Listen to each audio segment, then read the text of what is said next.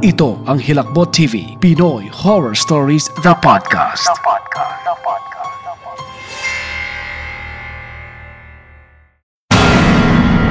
Oras na naman na. Hilakbot.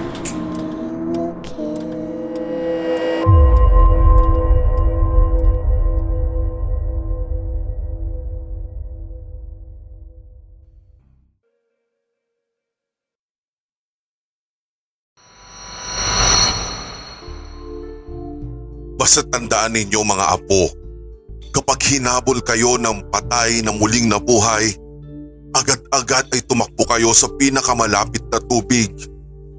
Tubig po? Bakit naman po lolo? Baka wala naman na pong ganyan sa ngayon? Di po ba nilalagyan na sila ng kulay sa muka? Oo nga apo, pero sa lugar natin at karatig na puok, posible pa ring mangyari yun dahil kokonti at magkalayo-layo pa ang makakapit bahay. Dahil nga sa mahal ng embalsamo, inililibing na lang nila ang mga patay at hindi magandang ideya yun. Pwede kasi silang saniban ng masasamang espiritu. Hindi kaya ay sarili nilang espiritu mismo na naging masama na. Ayon sa aking ama, sa tubig lamang sila natatakot dahil naging sumpa sa kanila iyon. Lolo, nakakatakot naman po yung kwento nyo. Hindi na po ako gagala kapag takip silim na kung ganon. Ako rin po lolo, baka mamaya makasalubong ko na po yung patay na muling nabuhay. Sige po lolo, uwi na po ako. Opo lolo, ganon din po ako. Bukas hindi nakatatakutan yung kwento mo ha? Ay, kayo talaga mga bata kayo. Manalangin na lang kayo palagi. Kahit saan man kayo mapunta. Opo, ako nga po habang naglalakad mag-isa pa uwi nananalangin po ako dahil natatakot ako eh. Sige Rowena, gagayahin na rin kita. Tara na Lenny. Mangunguha pa tayo ng aratilis. Salamat po ulit Lolo Mario. Naiiling na napapangiti na lang ako habang nakikinig sa tiyuhin ko at kinikwento ang bagay na yon sa mga apo niya.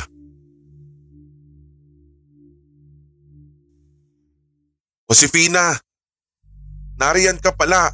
Ba't hindi ka pumasok? Nakadungaw sa bintanang tanong niya.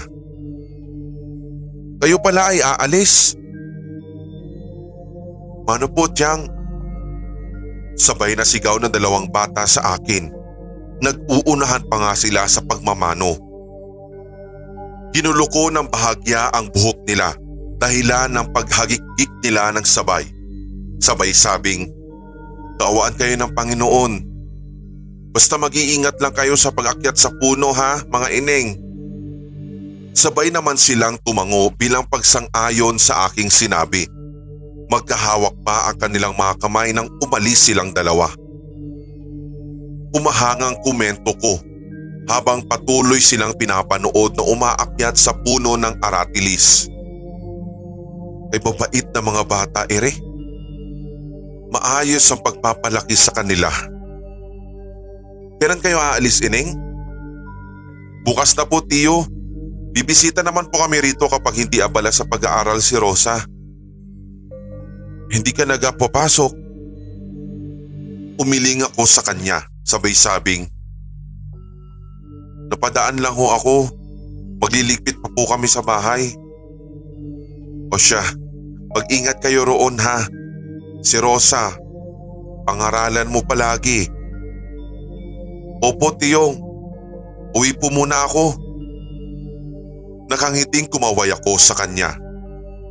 Nakita ko kung paano naging malungkot ang mukha niya. Sanay siyang palagi kami ni Rosa ang nangangapit bahay sa kanila.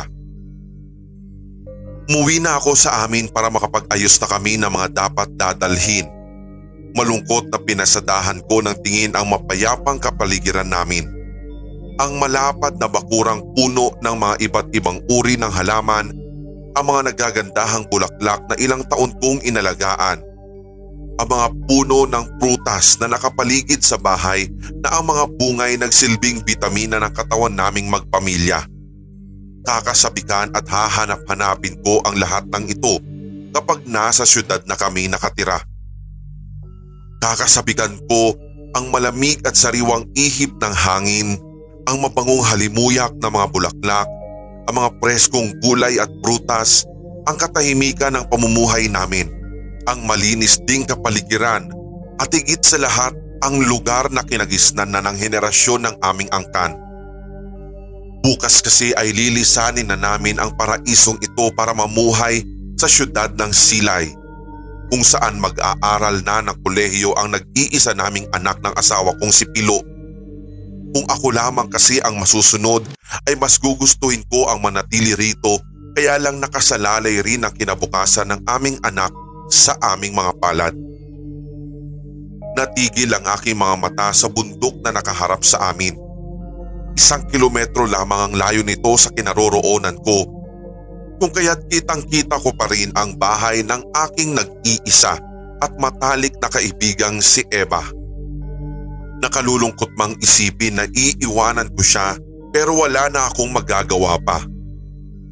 May kanya-kanyang pamilya na kami at may mga desisyon na hindi namin pwedeng suwayin, kagaya ng pangako namin noong musmus pa lamang kami. Natatandaan ko pa ang mga sandaling iyon. Nasa duyan pa nga kami noon nang aming mapag-usapan ang aming matalik na pagkakaibigan. Josefina, kapag malaki na tayo, sana sa isang lugar pa rin tayo para hindi tayo malayo sa isa't isa. Tsaka, naaalala mo pa ba yung punong mangga? Yung malaking mangga doon sa bukirin ninyo kung saan inukit natin yung mga pangalan natin? Oo naman Eva. Kahit ilang taon pa man ang lilipas, hindi na mawawala yung pangalan natin doon. Kaya ganun rin ang mangyayari sa ating pagkakaibigan. Magiging matatag tayo ha, at hindi maghihiwalay. Pangako yan, Josefina ha. Oo naman Eva, pangako. Napangiti ako sa ala-ala ng aming kabataan noon. Kapit tuko, kambal bituka, anino. Yan lang naman ang tawag sa aming dalawa ng mga taong nakapalibot sa amin dahil halos hindi kami magkahiwalay. Inay, bakit kayo napapangiti mag-isa riyan? Agaw pansin sa akin ni Rosa, ang nag-iisang anak namin ng asawa ko. Kanina pa pala niya ako pinagmamasdan at nakasilay sa labi niya ang matamis na ngiti habang naglalakad na patungo sa kinaroroonan ko at nagmano. Inabot ko naman ang aking kanang kamay at itinapat sa noo niya, sabay sabing, "Gawaan ka ng Panginoon anak." Ay, inay, huwag na po kasi kayo malulungkot. Sabi ng ninang na iintindihan niya naman po kayo. Saka po diba, bibisita pa rin naman tayo dito. Malalim na buntong hininga ang isinagot ko sa kanya. Muli akong napatingin sa bahay ni Eva. Ganon din si Rosa. Mamimiss ko kasi talaga ang kaibigan kong iyon. Ito rin kasi ang unang pagkakataon na hindi kami magkikita araw-araw. Anak, samahan mo ako mamaya sa ninang mo ha. Magpapaalam lang ako sa kanya dahil maaga ang alis natin bukas. Opo, Nay. Pero kain po muna tayo sana ng agahan. Nagugutom na rin po kasi yung mga alaga ko sa tiyan eh. Natatawang inakbayan niya ako. Pumasok na kami sa loob ng kabahayan at agad na nag-almusal. Hindi na namin makakasabay sa pagkain si Pilo dahil maaga pa lang ay umalis na siya sa bahay para na rin magpaalam sa kanyang mga kamag-anak. Sadya talagang kasasabikan ko ang mga preskong gulay at maging ang isda na sa ilog lamang nakukuha ng aking mga pamangkin. Inay, huwag po kayo mag-alala. Pagbubutihin ko po yung pag-aaral ko para po sa inyo ni Itay. At nang sa ganun makabangon po tayo sa kahirapan. Nagniningning ang mga mata ni Rosa habang binibitawan ang nakatutunaw sa puso niyang pangarap. Magiliw na hinawi ko ang buhok niya bago hinaplos ang makinis niyang muka at sinabing, "Anak, may tiwala naman kami sa iyo ni tatay mo. Pagbutihin mo lang talaga yung pag-aaral mo. Hindi naman kasi para sa amin to kundi para sa sarili mo. Yan lang naman kasi yung may ipapamana namin sa iyo ng ama mo. Ang edukasyon." "Opo, Inay. Maaasahan niyo po ako na magiging matagumpay akong tao, lalo sa mga parating na panahon." Matapos wikain iyon ng aking anak, ay napatingin na lang ako sa bughaw na kalangitan. Sa isip ko'y sinasabing wala na talaga akong mahihiling pa sa Panginoon. Ang pagkakaroon ng masaya at simpleng pamilya ay sapat na para sa akin. Lalo na ang kabaitan ng aking anak ay isa rin sa nagpapasaya sa akin. Kaya wala talagang araw na hindi ako nagpapasalamat sa kanya. Pagkatapos naming kumain at magpahinga ng kaunting oras ay agad din kaming humayo papunta sa bahay ni Eva. Masaya pa nga kami nagkikwentuhan ni Rosa habang tinatahak ang makipot at medyo masukal na daan dahil sa dami nga naman ng pangarap ng anak ko para sa aming pamilya. Hindi na namin alintana ang pagod at init ng araw na tumatama sa aming mga balat. Pagdating namin sa bahay ng aking kaibigan, malakas na isinigaw ni Rosa, "Tao po! Ninang! Tao po!" Hindi naman kasi kami pwedeng dumiretso agad-agad sa kanilang bahay dahil ang dami ng kanilang aso. Sabay-sabay pa nga nagtatahulan ang mga iyon. Maya-maya pa ay bumukas na ang pintuan nila at iniluwa roon si Eva. Masayang kumaway ako sa kanya at ganoon na rin ang ginawa niya sa amin ni Rosa. Nakangiti man siya pero ramdam na ramdam ko ang kanyang kalungkutan. Bakas na bakas kasi din iyon sa kanyang mga mata. "Oh, tuloy kayo, Josefina. Naku, sunduin mo naman kami rito at baka lapain kami ng mga alagang aso mo." "Tagpi! Bulas! Shh! Alis dyan! Alis!" Saway niya sa dalawang malalaking aso na kanina pa tumatahol. "O dali, pasok na kayo." Agad namang kinuha ni Rosa ang kamay niya para magmano. "Kaawaan ka na, Panginoon, anak." Wika niya sa aking anak. Magkahawak kamay kami ni Eva nang makapasok kami sa kabahayan nila. Naabutan pa namin doon si Carlito, ang nag-iisa rin niyang anak na inihipo ang panabong na manok nito. "Oy, Ninang, narito pala kayo." Nakangiting baling niya sa amin at pagkatapos ay nagmano rin ito sa akin. Nakangiting ginulo ko ang kulot nitong buhok, sabay pabiro na nagtanong, "Oh, ikaw ba ay mag-aasawa na?" Dahilan para mapatawa ito ng malakas. "Ay nako, paano ba naman mag-aasawa yan, ay napakasugarol." Ang inay naman Pagkatapos ay napakamot lamang ito sa batok na tila nagpoprotesta sa sinabi ng ina. "Ang bata ko pa naman po para mag-asawa." "Anong bata? Hoy, 35 ka na." "Kuya Carl, ang ganda naman po ng pulseras nyo sa binti." Kahit ako ay napatingin sa binti ni Carlito. Tama si Rosa. Ang ganda ng pagkagawa. Kahit tanso lamang ito, pero sadyang maganda pa rin ang mga pusong disenyo na nakalawit palibot sa pulseras. "Nako, Ineng, hanggat buhay ako, wala makakakuha nito sa binti ko." "Ay siya, gusto ko pa sanang hingiin yan, kuya." "Itong manok na lang, Ineng, sa'yo na, wag lang ito." Sabay kaming tatlo na tumawa nang ibinigay ni Carlito ang panabong nito kay Rosa. Sa'yo na lang po yan, kuya. Napapakamot sa batok na sagot naman ni Rosa. Oh, bahala ka. Magsisisi ka. Mananalo ito. Puno ng pag-asa ang mukha nito habang sinisipat ang manok. Sana nga manalo ang manok niya. Oh, upo muna kayo, Josefina, at ikukuha ko lang kayo na makakain. Ay, wag na. Kumain na kami ni Eva. Magpapaalam lamang kasi kami sa'yo dahil maaga pa yung alis namin bukas. Nakita ko sa gilid ng mga mata ko ang pag-alis ni Rosa at doon pumesto na kami sa mahabang sofa. Umupo si Eva sa tapat ng upuan ko at malungkot akong tiningnan sa mga mata. Oo nga raw. Alam mo, Josefina, mamimiss kita.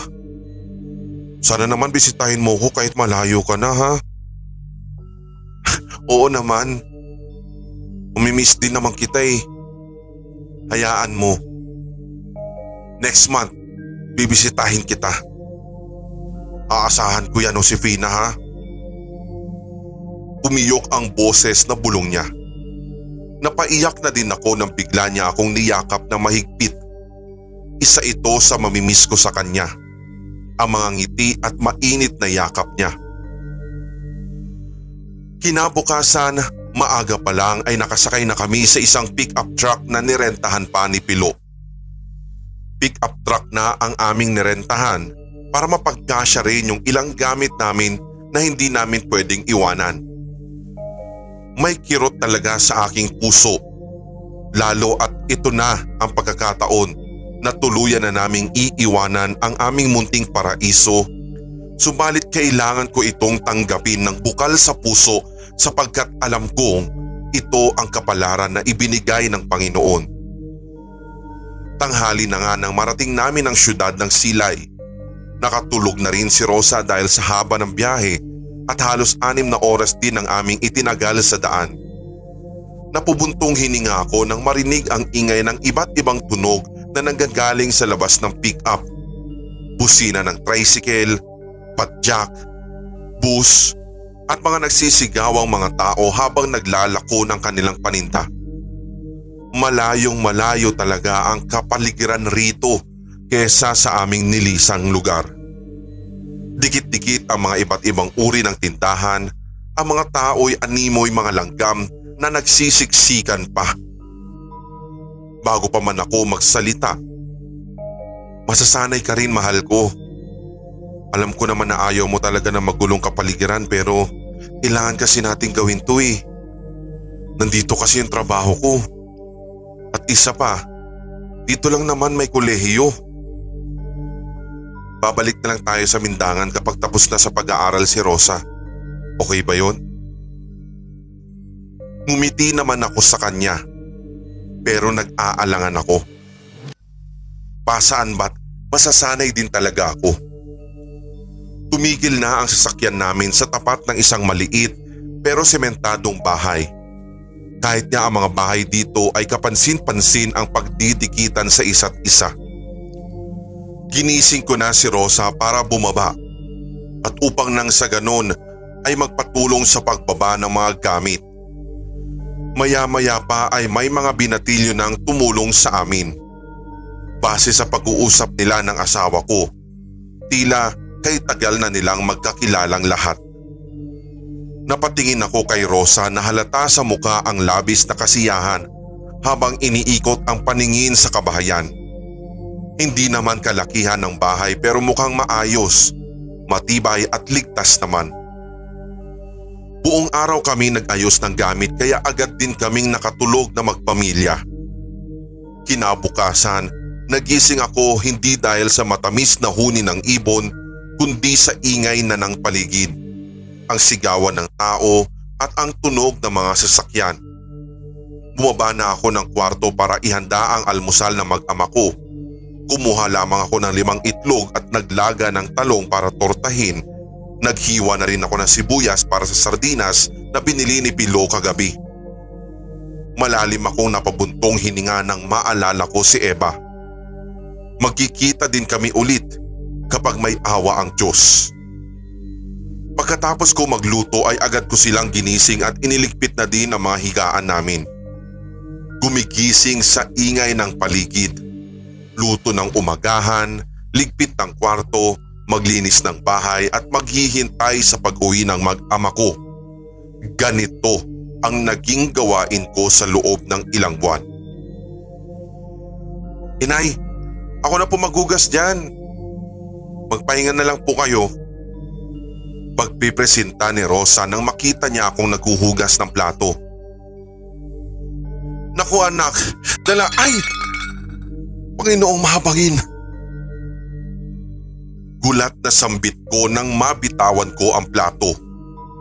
Kasabay ng pagbagsak ng plato sa sahig ay ang pag-atake ng kaba sa dibdib ko nang makitang hati talaga ito. Para sa mga ninuno namin. Masamang pangitain ito. Kaya mas lalo lang akong kinabahan sa isiping iyon. Hindi ko alam kung bakit nang sandaling iniisip ko ang masamang pangitain na iyon ay pumasok sa aking isipan si Eva. Mas lumakas ang kabog ng dibdib ko dahil sa isiping yun. Sana walang nangyaring masama sa kanya. O Ama, gabayan niyo po siya. Inay! Puno ng pag-aalalang sigaw ni Rosa sa akin. Okay lang po kayo? Uupo muna kayo, Nay, at ikukuha kita ng tubig. Sabi kasi ako nang bahala eh. Nabasag tuloy yung plato. Ang pagkabasag ng plato ay hindi na mawala-wala sa isipan ko. Kaya lagi kong hinihiling sa Panginoon na gabayan ng aking mga mahal sa buhay.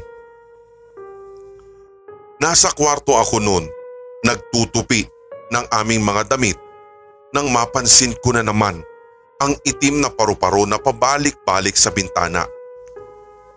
Sa katunayan pa nga ay halos 1 linggo ko nang nakikitang palipad-lipad sa paligid namin ang naturang itim na paru-paro. Inisip ko na lang naman na baka nga yung halimuyak ng bulaklak sa bintana ang kanya binabalik-balikan. Ang paru-parong yan hindi na umaalis sa bintana niyo, Josefina. Naku, masamang pangitain daw yan. Napangiti ako na makita ko si Aling Belen na nagdidilig ng halaman sa pangalawang palapag ng kanilang bahay na nakapantay lamang sa kinaroroonan ko. Pagkontra ko sa kanya. Wala naman po sanang masama na ibig sabihin yung paru-parong yan, Aling Belen. Ay nako, ikaw ay manalangin na lamang. Tumangon na lamang ako sa suhestyon na iyon ni Aling Belen. May mga naging kaibigan na rin naman ako sa aming bagong lugar at minsan na rin akong tumatanggap ng labahan. Tulong na rin para sa gastusin namin sa bahay. Ayaw man ni Pilo noong una. Pero naengganyo ko rin siya kalaunan. Panatag naman ang loob niya na maglalabada ako dahil sinabi ko sa kanya na kaunting labahan lang ang tinatanggap ko. Natuto na rin ako magluto at magtinda ng mga merienda tuwing hapon. Kagaya na lamang ng mga banana Q, maruya at turon. Ang bawat sentimo at oras na aking iginugugol dito ay sadyang napakahalaga sapagkat magastos ang pag-aaral sa kolehiyo. Hindi ko na rin mabilang sa daliri ko ang mga pagkakataong magipit kami sa budget dahil huli na din minsan binibigay ang sahod ni Pilo. Gusto kong tumulong sa kanya kaya gumagawa ako ng mga diskarte para kahit man lang sa araw-araw ay may pantawid kami at makalikom ako ng pera. Si Rosa naman ay palaging kasali sa mga nangunguna sa klase nila. Kaya lahat ng paghihirap namin mag-asawa ay hindi naman namin alintana, maitaguyod lamang siya sa pag-aaral.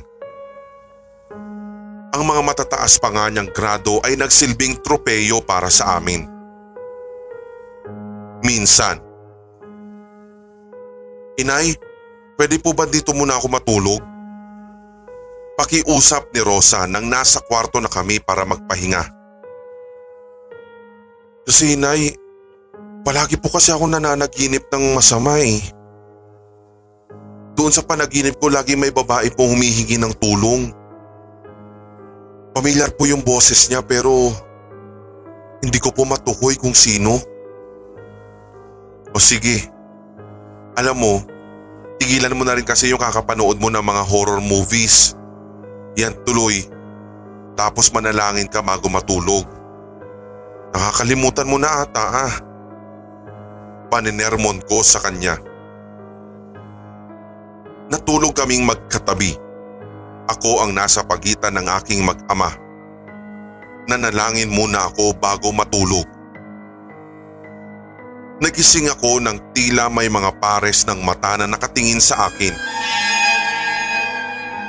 Kinabahan akong bigla nang makita na bahagyang nakabukas din ang pintuan ng kwarto namin.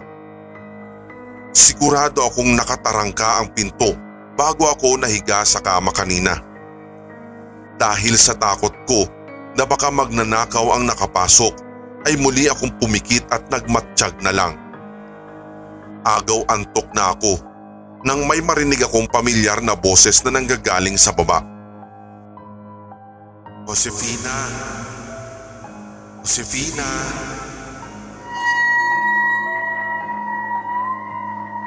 Wala sa sariling umupo ako sa kama at inaantok na tinapunan ng tingin ang nakabukas na pinto.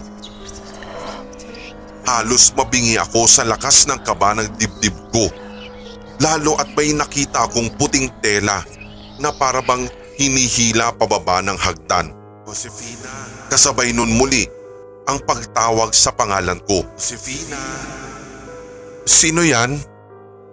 Nagmamadali akong bumangon at lumabas ng kwarto. Sinundan ko ang boses na iyon at muli ko siyang tinanong kung sino siya. Hindi kasi ako pwedeng magkamali. Kaboses siya ni Eva. Napatigil ako sa gitna ng hagdan nang may marinig akong babae na umiiyak sa kusina. Dahan-dahan akong naglakad patungo sa pinanggagalingan ng boses. Sino yan? Nanginginig ang boses habang tinatanong ko yun. Walang sagot, kundi puro iyak lamang ang aking natatanggap na kasagutan. Muli akong naglakad pero agad ding napatigil nang makitang may babae nga sa aming kusina. Nakatayo ito sa gilid ng bintana. Dahil sa liwanag ng buwan ng mga sandaling iyon, naaaninagan ko ang kanyang katawan. Nakaputing bestida siya. Pero habang tinititigan ko ang suot niya, napapansin kong may bahid ito ng pulang likido. Ang ilang bahagi din ng suot niya ay ganun din. Napagtanto kong hindi siya magnanakaw. Nakatalikod siya sa direksyon ko at patuloy lamang sa pag-iyak. Bakit ka umiiyak? Sino ka ba? Josefina! Josefina, tulong!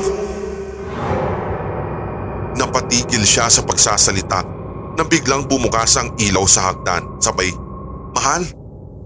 Oh, nang ginagawa mo riyan? May kausap ka?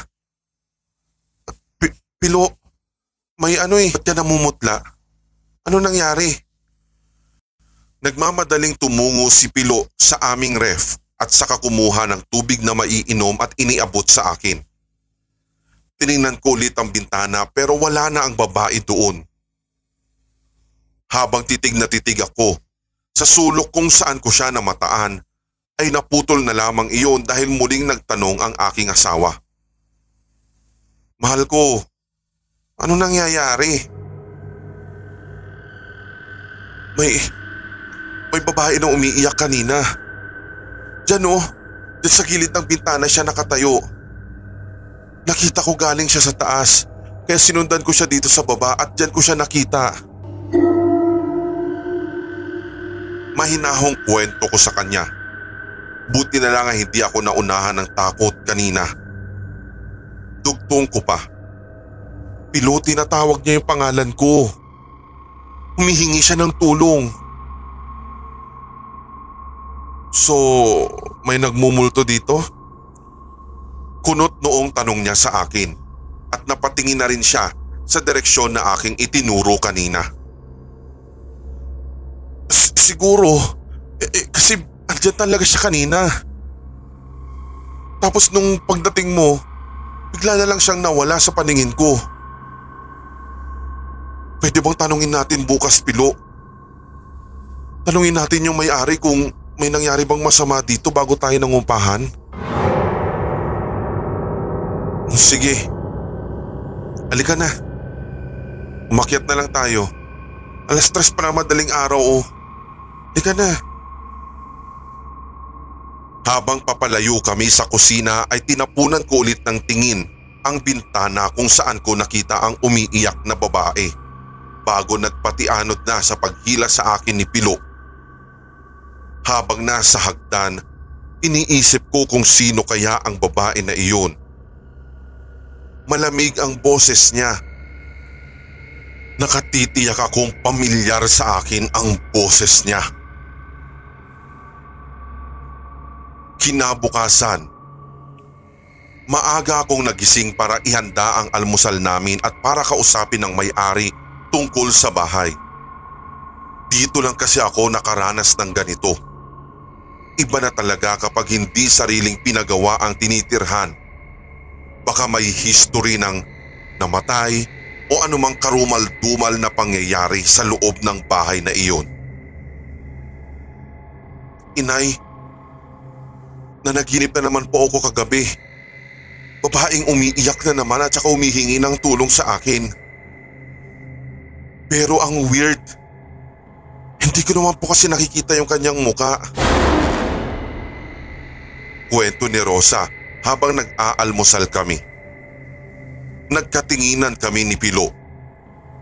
Hindi ko pwedeng sabihin kay Rosa ang nangyari rin kagabi dahil ayokong makaramdam pa siya ng doble-dobleng hilakbot. Ayoko lang kasi din na mag-isip siya habang nasa klase o kaya ay madiskaril ang kanyang focus sa kanyang pag-aaral. Anak, basta ipanalangin mo na lang yung babaeng yun kahit hindi mo siya kilala. Baka kasi walang nagdadasal sa kaluluwa niya. Sige po. Sige po pala, magsisipilyo na po ako. Mahal, kausapin mo na lang yung may-ari ng bahay. Baka kasi mahuli kami ni Rosa eh. Pagpapaalam sa akin ni Pilo. Pagpapaalala pa niya. At saka, ikaw rin naman dito, magpahinga ka kaya muna. Araw-araw ka na lang din nagtatrabaho eh. Ay nako, alam mo ba mahal na ang bagal ng oras kapag nasa loob lang ako ng bahay tapos walang ginagawa? Hinawakan na ni Rosa ang kamay ng ama niya at naglalambing na sumandal sa balikat nito. Itay, hayaan niyo na po si inay. Mainam may suporta na lang po natin yung gusto niya. Napakamot na lang sa batok si Pilo, subalit mariin niyang ipinaalala. Pero wala pa ring masama sa pagpapahinga. O sige na, umalis na kayo at anong oras na o? Natatawa namang pagtataboy ko sa kanila. Bago tuluyang lumabas ng pinto, ang mag-ama ay nagmanong muli sa akin si Rosa. Pinaalalahanan ko pa siyang mag-ingat at mag-aral ng mabuti. Agad naman akong bumalik sa hapagkainan namin kanina upang ayusin ang aming pinagkainan at hinugasan na iyon bago tuluyang lumabas ng bahay at tinungo ang bahay ng may-ari ng aming inuupahan.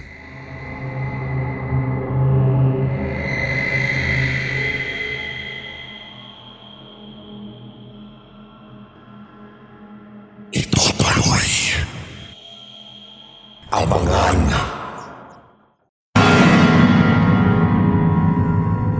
Lakbot.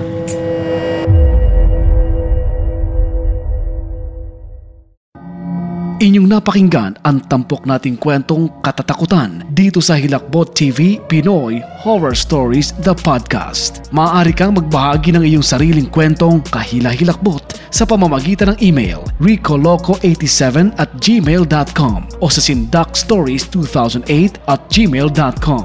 Pwede rin via Messenger ng Hilakbot TV official Facebook page. For more Pinoy horror stories and Tagalog creepypastas, tumutok sa ating channels Hilakbot TV at Sindak Short Stories. Ganun na rin sa HTV Podcast. Follow, subscribe, and hit the notification bell. Hanggang sa susunod nating kwentuhan at takutan. Maraming salamat mga certified kasindak at solid HTV positive.